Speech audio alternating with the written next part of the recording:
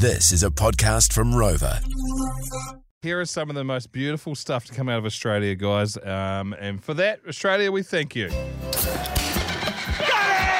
I've been around the world a couple of times or maybe more. Mate, all I had was me jocks on. I was chasing him up the street and I'm just like, mate, well, me mate's mum's had this shop for like 40-odd years and look at it. So where the bloody hell are you? Give me a home among the gum trees with lots of plum. This is the fear snake. Come here, mate. The most venomous snake in the world. This is one wild unit. Hey. Whoa, crikey. Now, yesterday morning, I came out into the front yard and the dogs were across the road.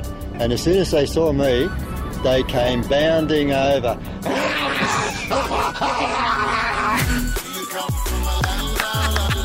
We'd been down at Options Tavern at a Stubbies and Singlets party and sort of walked down the survey, get some noodles and went to jump over a sign on the way and slipped over and busted my plugger. Pretty concerned about my blowout I had and looked up and saw a white Commodore pull up, two blokes with shirts around their faces and grabbed the keys out of the ignition while they were inside the Portos and just I don't know, it sort of just unfolded from there. There's no plan, it was just go with it, and so it happened. You look like you got reasonable guns. You've been working out in the gym. Mate, I don't go to the gym. I haven't been to the gym in years. The only gym I go to is Jim Beam, that's about it. What's going on? I'm just waiting for a mate. Is that why your car's all smashed up and you're up on the grass at the moment, or what? Yeah, just waiting for a mate. He's gone in there. How'd the collision with your car happen, mate?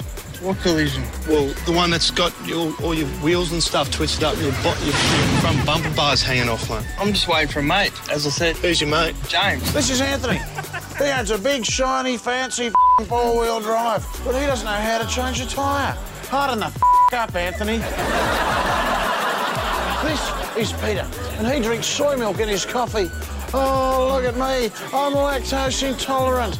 Why don't you try a mugacino of Harden the up, Peter? This is Teresa, and her dog has a psychiatrist. How about this, Teresa? Dr. Chopper prescribes that you harden the up. This is Stefan. His name is Stefan. Harden the up, Stefan.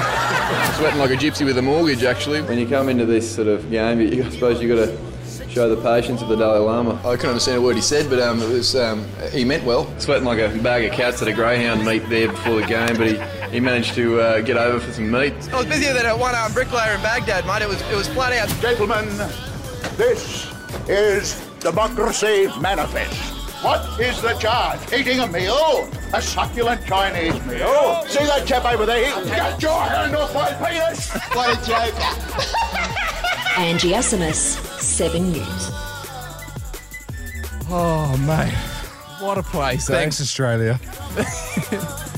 Absolute gems. Honestly, the moment where there's Steve Irwin, he's on a TV show and he's just finished saying that the tree pythons don't really bite, they're not venomous, they're pretty mellow, and he's wrapped himself around Steve Irwin's neck and then just plants the biggest bite on his neck. He's like, geez, he's gone and bit me here. Just bring that camera in closer. And then it bites him a couple more times. The Jay and Dunk Podcast.